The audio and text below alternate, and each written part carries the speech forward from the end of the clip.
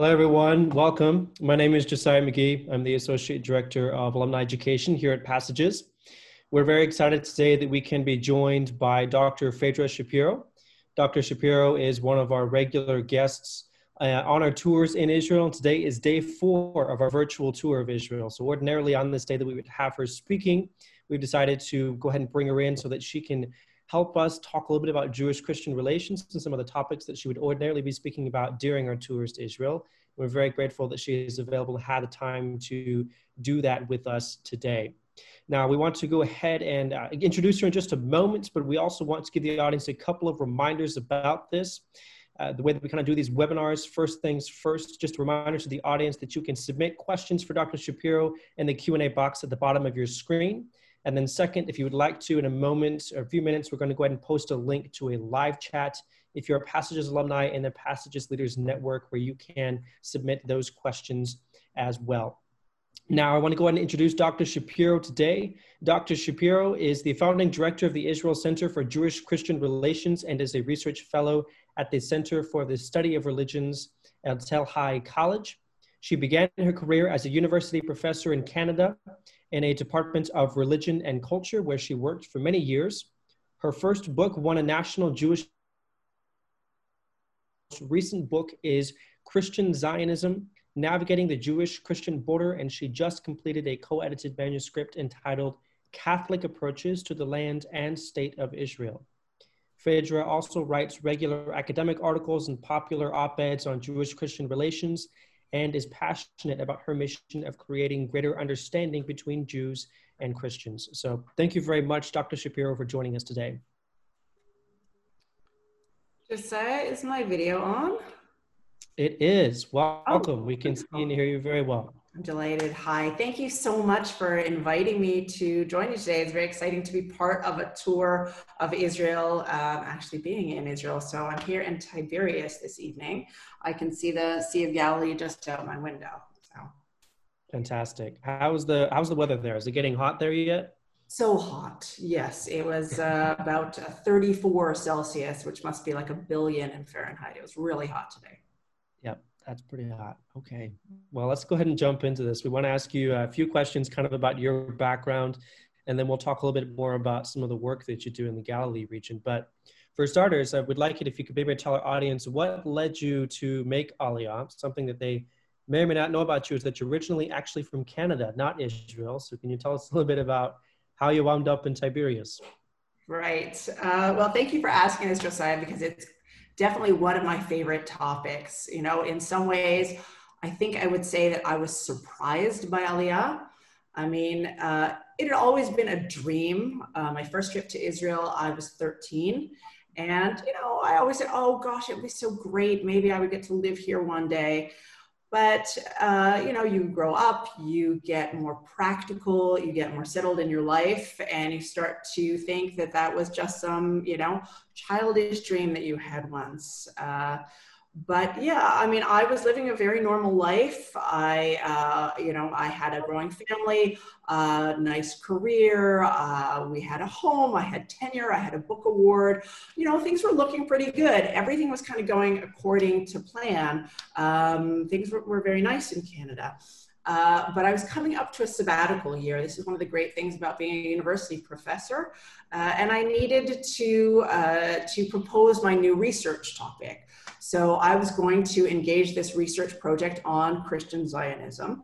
And how was I going to spend this sabbatical year? Well, I thought this is a great opportunity. We would take 1 year, and bring the family to Israel.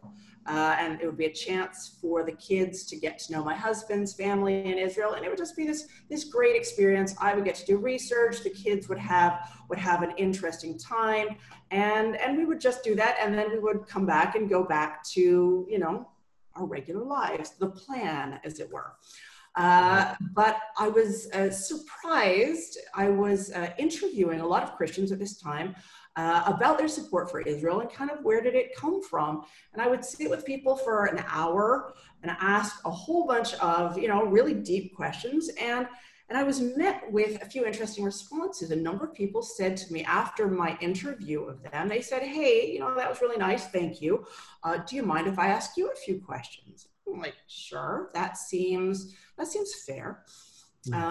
And a number of people would ask me very challenging questions. They would say things like, you know, I know that you're a person of faith. I know that you're a person who takes their Jewishness very seriously. What do you think is God's plan for the Jewish people? And I had no answer. I was completely, you know, flabbergasted by the question. Like, I don't know. And they would say things to me like, you know, do you really think that God wants you, you know, a faithful Jew, that what God really wants for your life is you living in Canada? And I was just so challenged by those questions. I'd never thought about those things before, oddly enough. And so I think that the process of thinking in fresh ways, being stimulated by Christians asking me about my own faith in Israel, together with the experience of living here for a year and seeing my children flourish, seeing how good it was for us as individuals, as a family. By the end of that sabbatical year, I sat my husband down and I said, hey, guess what? Now, like, it's time, we need to do this. And so here we are. It's been 12 years. Don't regret for a moment. It's amazing. So I'm curious, you mentioned actually that some conversations with Christians actually were a part of the process of learning and beginning to discover the importance of Israel and the Jewish existence there, living in Israel as a Jewish person. Can you maybe help us understand a little bit as well? Why did you choose to study to make a career of Jewish-Christian relations? Why are those conversations so important to you? You know, it's funny. It's going to sound like a similar kind of answer, that it almost happened by accident. I mean, I guess the question is, do you believe in accidents? But I was doing a PhD in religious studies. I had a major in the anthropology of religion and a minor in Bible. And those two things don't usually go together, but fine. I thought that that was sort of my best way of covering my interest in contemporary Judaism. So I did contemporary anthropology of Jewish communities and Bible. And I went to meet with the professor who was in charge of my minor in Bible. And she outlined what she expected me to study. And I'm like, what is this? Like, what is all this New Testament stuff? And I don't know why I was so shocked, because she's actually not only a committed Jew herself, but is also one of the, you know, great New Testament scholars. She's currently the president of the Society of Biblical Literature. So I don't know why I was so surprised, but I was like, what do you mean you want me to study New Testament? She said, really, trust me, I think you're going to love this. And lo and behold, I learned so much about Judaism through studying in an academic way the New Testament. And I found that, you know, extremely, extremely challenging. So maybe I should have seen the signs then. But I was really drawn initially into Jewish-Christian relations from a very academic perspective. So this became, you know, in different specific topics, research for me until we made Aliyah. And once we made Aliyah, it became very clear to me that everything I thought I knew about Jewish-Christian relations doesn't really hold here in Israel. And that there was a desperate need. I mean, in the West, it's one thing, you know, Jewish-Christian relations is sort of taken for granted. It's obviously, you know, a desirable thing to do. It's not so challenging. In Israel, it was almost unheard of to be focusing on Jewish-Christian relations. So it was something very pioneering and something that was desperately needed, because nobody even understood why we should even be having these conversations between Jews and Christians. So I think that Aliyah turned me into an activist and really sort of built my career in Jewish-Christian relations, because I saw the need for it here. I'd like to ask a follow-up question, if I can, Phaedra. It's really interesting from a Christian perspective. One of the reasons why Passages exist is to help Christian students especially understand the roots of their own faith in Judaism. And so in order to understand the Christian faith in some way, you almost have to understand Judaism better to understand the Christian faith. You made it sound like, though, that's almost the flip side is also true in some sense, that you learn more about Judaism by studying New Testament, which is really, it's more so Christian faith. So can you maybe unpack a little bit, what are a couple of things that you learned about Judaism by studying the New Testament and the Christian faith? So first of all, I mean, if you want to understand first century Judaism, you should be reading the New Testament. That's kind of obvious. And there's no source as good for understanding first century Judaism. So if that is part of, if there is something continuous about Judaism, then there is much to learn through the New Testament about that kind of period, for sure. But I think also, just as a person of faith, sometimes you take things for granted. You take things for granted, you haven't really questioned them, you haven't looked at your categories, you just do things in a certain way because that's the way you do them. And it's in conversation with other people. It's when you learn different words for something that you already do. It's through having to explain yourself and seeking to understand other people that also, I think, for each of us, our own faith can really be invigorated by that process. So I think that in all those conversations with Christians, when they would say, well, why do you do that?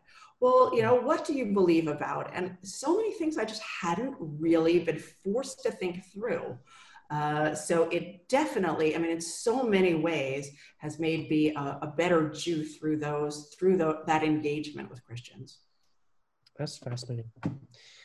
One of the things that really impresses me about the work that you do is that not only do you read, write, speak, and travel a lot. I mean, you must be one of the busiest people that we've ever met. Your Facebook page is amazing. The stories of all the different things that you're doing, but it seems like you also take a very intentional and relational approach to the work that you do. And a lot of it is about conversations and connecting with people that you haven't met yet and that sort of thing. So can you maybe explain, why do you believe that part of your work is important, and why do you make time for that in the midst of your really busy schedule? Right. I think that it's almost the opposite. It's not a question of making time for it, but that really that's the essence of the work. That's core to what we should be seeking to do in Jewish-Christian relations. The first time I heard the word being relational, I was like, what does that mean? I didn't know that word at all. I actually thought that was like a Christian word. Maybe it is. I don't know. What does it mean to be relational? And what I've come, being forced, as we said earlier, sort of think through terms, relational, I think, is becoming aware that despite our separateness as individuals, as people of faith, despite our difference, that we're connected. We're connected in such a way that when you are harmed, in some way, I am too. I mean, differently for sure. When you are benefited, when you grow, when you are healed, ultimately that has good effects for other people. So I think that once Jews and Christians can understand that this does not have to be like a duel to the death about truth, once we can understand that, truth, of course, is important, but that we can still be in relationship despite our different truths, once we can focus on growing in a deep, in an authentic way in our relationships with each other, and that includes engaging each other's truths, then we will have done something really magnificent, all right? So I think that building Jewish-Christian relations is really not about some encounter between big theoretical entities like Judaism and Christianity. If those things even really exist, it's much more about equipping, I believe, real people to engage each other, okay? And that's, it sounds like that's all about activism, but that's, I think, also a mistake. That building better relationships also requires a lot of those elements that you spoke about. It requires reading, it requires study, it requires writing, it requires teaching, that there's room for all of those things, and that those help to equip us to relate to each other better. But if it's not also about building better relationships between people, then it's just this kind of theoretical, abstract, intellectual enterprise, and that's not enough for me.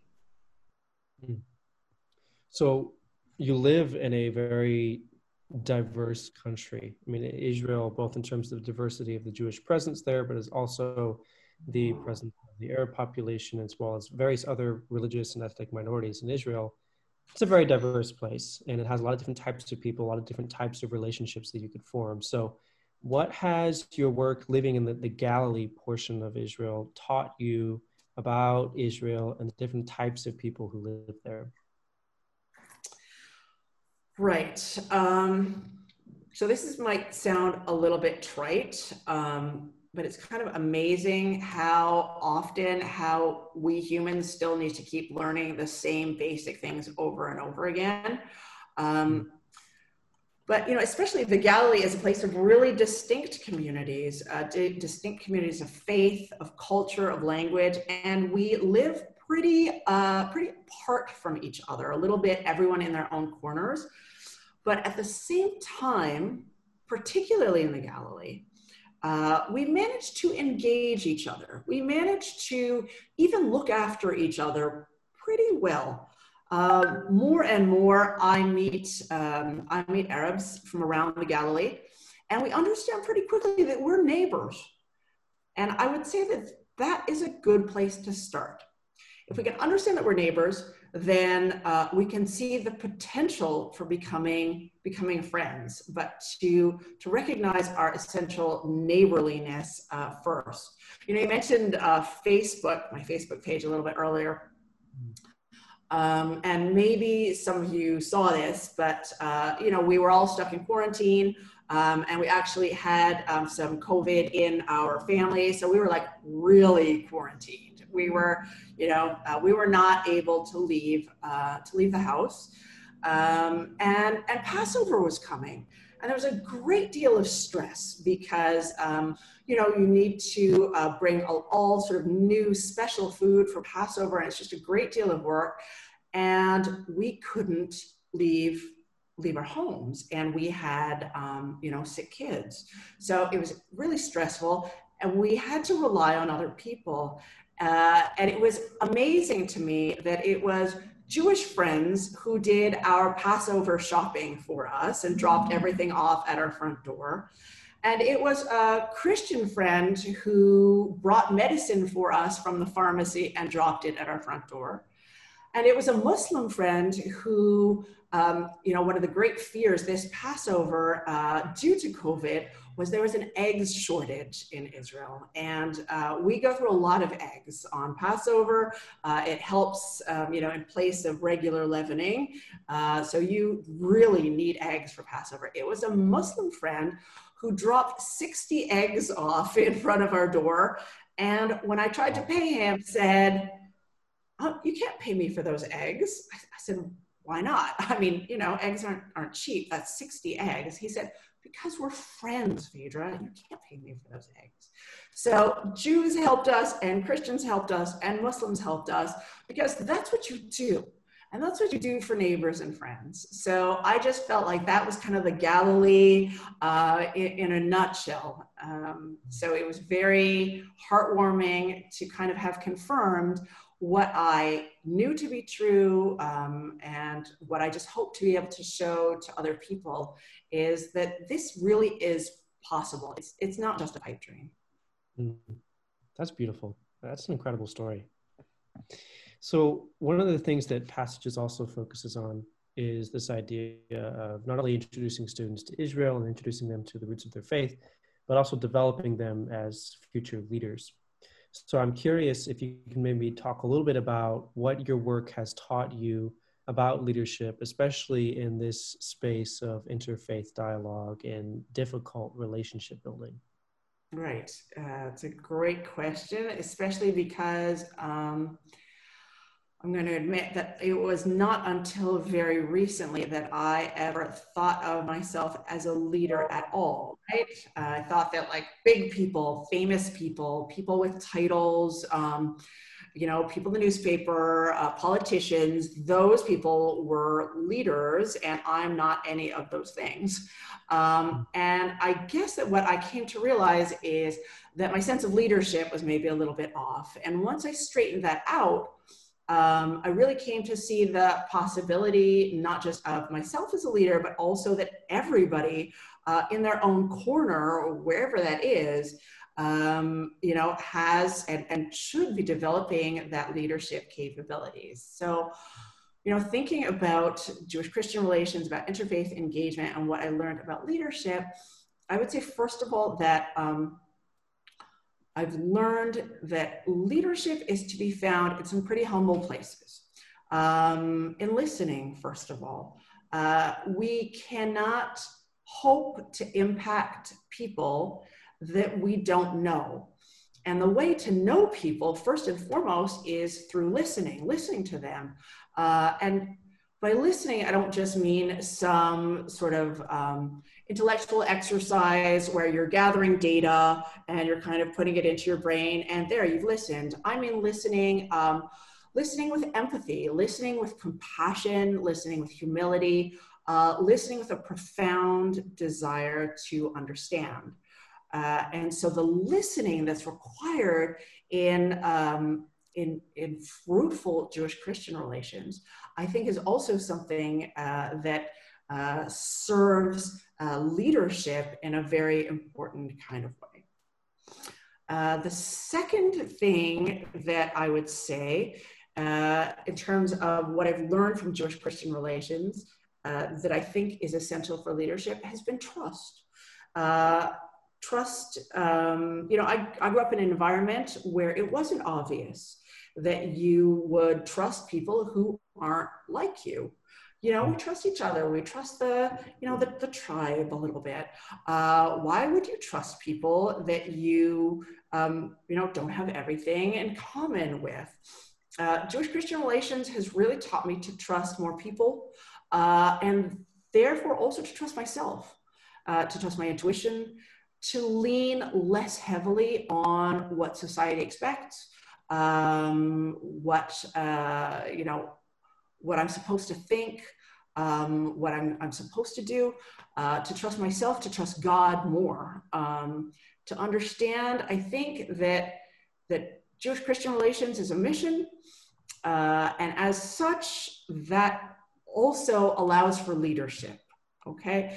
To realize that what you're doing, what you're leading in, is something you know, that doesn't necessarily come from you, but is part of something greater. And I think third, related to both of these, is that Jewish-Christian relations has taught me and has helped me in my leadership abilities, has taught me the need for courage. Right?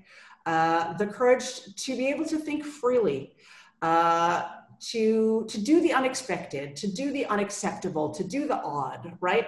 A true leader can't always be worrying about what everyone thinks, about what society expects you to do, about what everyone assumes is the right thing to do. A leader needs to set the pace. And in order to be able to do that, you need to be less afraid. And so as Jewish-Christian relations has taught me and helped me to be less afraid of difference, to be less afraid of narratives that don't match my own, that has enabled me to also become a better leader through having the courage to do, again, you know, what is the right thing, what the mission is, and not just what everybody around me is doing. So I think that like listening and trust and courage are really interrelated. They strengthen each other, right? That listening builds trust. And with trust, you can be more courageous. And so these three things, I think, from Jewish-Christian relations has helped me to develop my own leadership capabilities. That's fantastic. And really good advice for our audience as well. So thank you for sharing that, Phaedra. We will look forward to making sure that students get a chance to hear those words from you. So that's really good advice. I have one last question for you, and then we'll open this up to the audience as well. I can see we already have a couple of questions from them. But before we get to those, just one last question for you. You've actually started a program called the Galilea Fellowship for people who want to spend a few months living in Israel with you, an experience that, you know, for you was tremendously impactful, was actually living in Israel for a time. So can you tell us more about the Galilea Fellowship and what this opportunity provides for students like ours? Sure, absolutely. And in some ways, what I was just speaking about, listening, trust, and courage are actually very strong values within the Galilea Fellowship. Because when I started this program, people said, you can't do that. That's crazy, you can't do that. Galilea is not for the faint of heart, all right? Galilea is for people who are willing to do something that everybody says, you can't do that. It's an amazing, eye-opening, challenging, deep dive into the Galilee, into Jewish-Christian relations, and frankly, into yourself, into your own faith. We have not had a single case, now six cohorts in, so 3 years of Galilea, we've not had a single case of an alumni who was not deeply impacted by their time as a Galilea Fellow. So Galilea is 3 months of service, of study, and bridge building. It's an opportunity to serve in places that most people never get to serve, in Jewish schools and in Arab Christian schools. It's a chance to learn about contemporary Israel, about the Bible, about Jewish-Christian relations from some amazing speakers and scholars. It's a chance also to put it all into action, to make sure that this isn't just an intellectual learning experience, but it's an opportunity to become an actual bridge between peoples here, between people who would never meet each other, between Jews in Tiberias, Christians in Nazareth, who think the Galilea Fellows are completely crazy for speaking to each other, for going and serving in each other's spaces. So you yourself become an actual bridge between the peoples here. I'll be perfectly honest, I don't know of any program like it. You don't come back the same, that's for sure. You know, I was speaking earlier in a completely unrelated conversation to a friend of mine, and I was telling her about something that I heard many, many years ago, an embarrassingly large number of years ago, that I've never forgotten, all right? It's just a phrase, it might sound trite, but it really had an impact on me back then. And it was this. She told me many years ago, a friend said, it's never too late, but it's later than you think. And I don't know, this might be the right time for you. It might be the right time for you to grab this opportunity. Not all opportunities become, you know, come back and are available to you at all times. So it's never too late, but it is also later than you think. So if you think that this is the right opportunity for you at this time, you can look up the Galilea Fellowship on the internet. You can write an email of inquiry, galilea@jewishchristianrelations.com. And Anna Babcox, our assistant director, will get back to you right away. We'll be happy to answer any questions that you have. Fantastic. And to our audience as well, I've just dropped actually a link to the Galilea Fellowship website in the chat section, so you can go and check out that link if you'd like more information from their website. We do have a question here from Shelby. She's asking, what has been the most difficult roadblock to navigate in forging interfaith relationships and friendships? Well, I think, first, thank you for the question, Shelby. Especially in Israel, really the fact that everything is political, and the fact that everything is also ethnic. So, you know, in the West, Jews and Christians sort of meet each other as Jews and Christians. Here in Israel, Jews and Christians meet each other as ethnic Jews, Jewish Israelis, and Arab Israelis as well. So that is a big, big issue. It means that it's not obvious at all that we even know how to speak to each other here. Our languages are different. We go to different schools. We read different newspapers. Our youth groups are different. We don't kind of grow up around each other. So you have to kind of deal with this suspicion, not just because, wow, those are Christians or those are Jews, but because those are Arabs and those are Jewish Israelis. And so everything is politicized. There's a great deal of suspicion that you need to get through to even begin talking about issues just as Jews and Christians, kind of religious issues. Everything here is so much more than just religion. Yeah, that makes sense. We have a second question here, someone asking how they can apply for the Galileo Fellowship. Can you maybe speak a little bit to whether applications are currently open and what that process looks like? Right. So yes.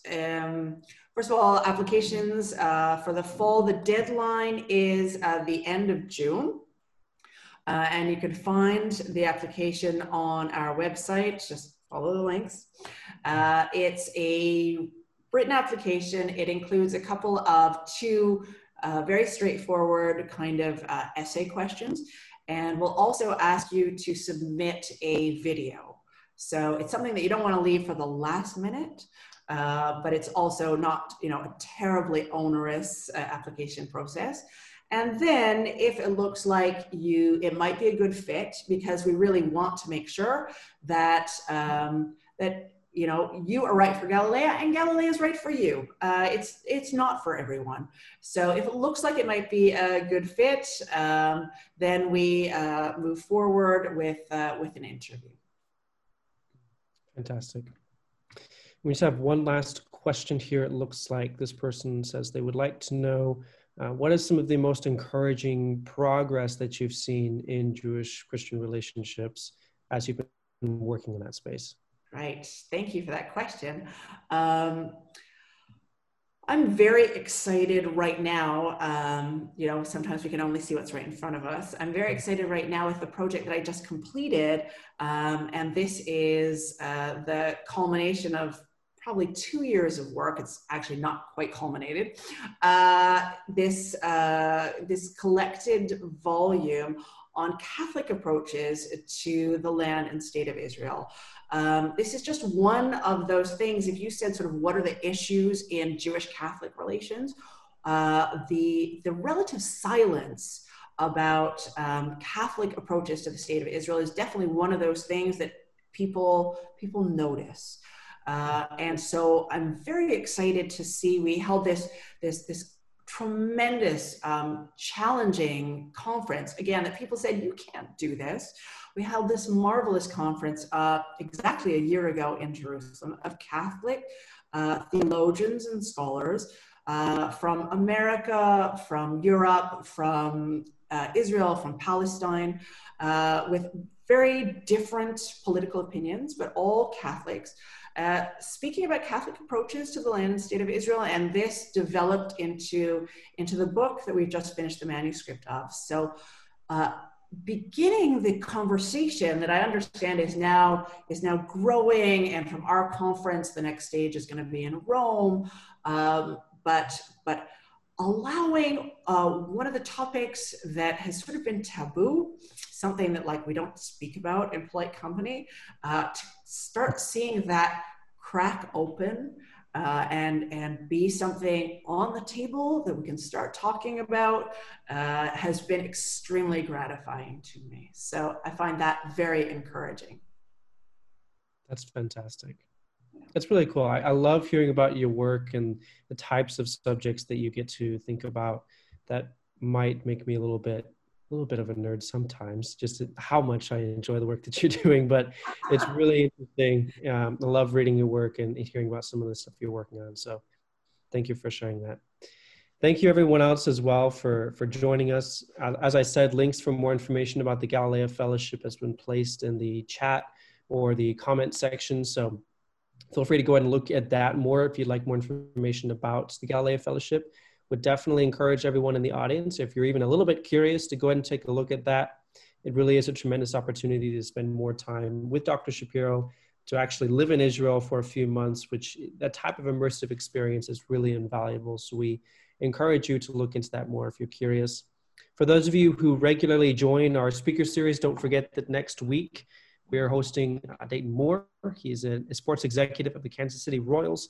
He's speaking to us more about business leadership. And for those joining us for our virtual tour today, we hope that you have enjoyed this thus far on day 4. We look forward to bringing more of Israel to you in the next few days. It'll last about 9 days. So really hoping that it's been enjoyable for everyone thus far and looking forward to bringing more of Israel to you soon. We thank everyone again for joining us and have a great day, everyone. To learn more about our program, visit passagesisrael.org. From Passages, I'm Rachel Powell. Thanks for listening.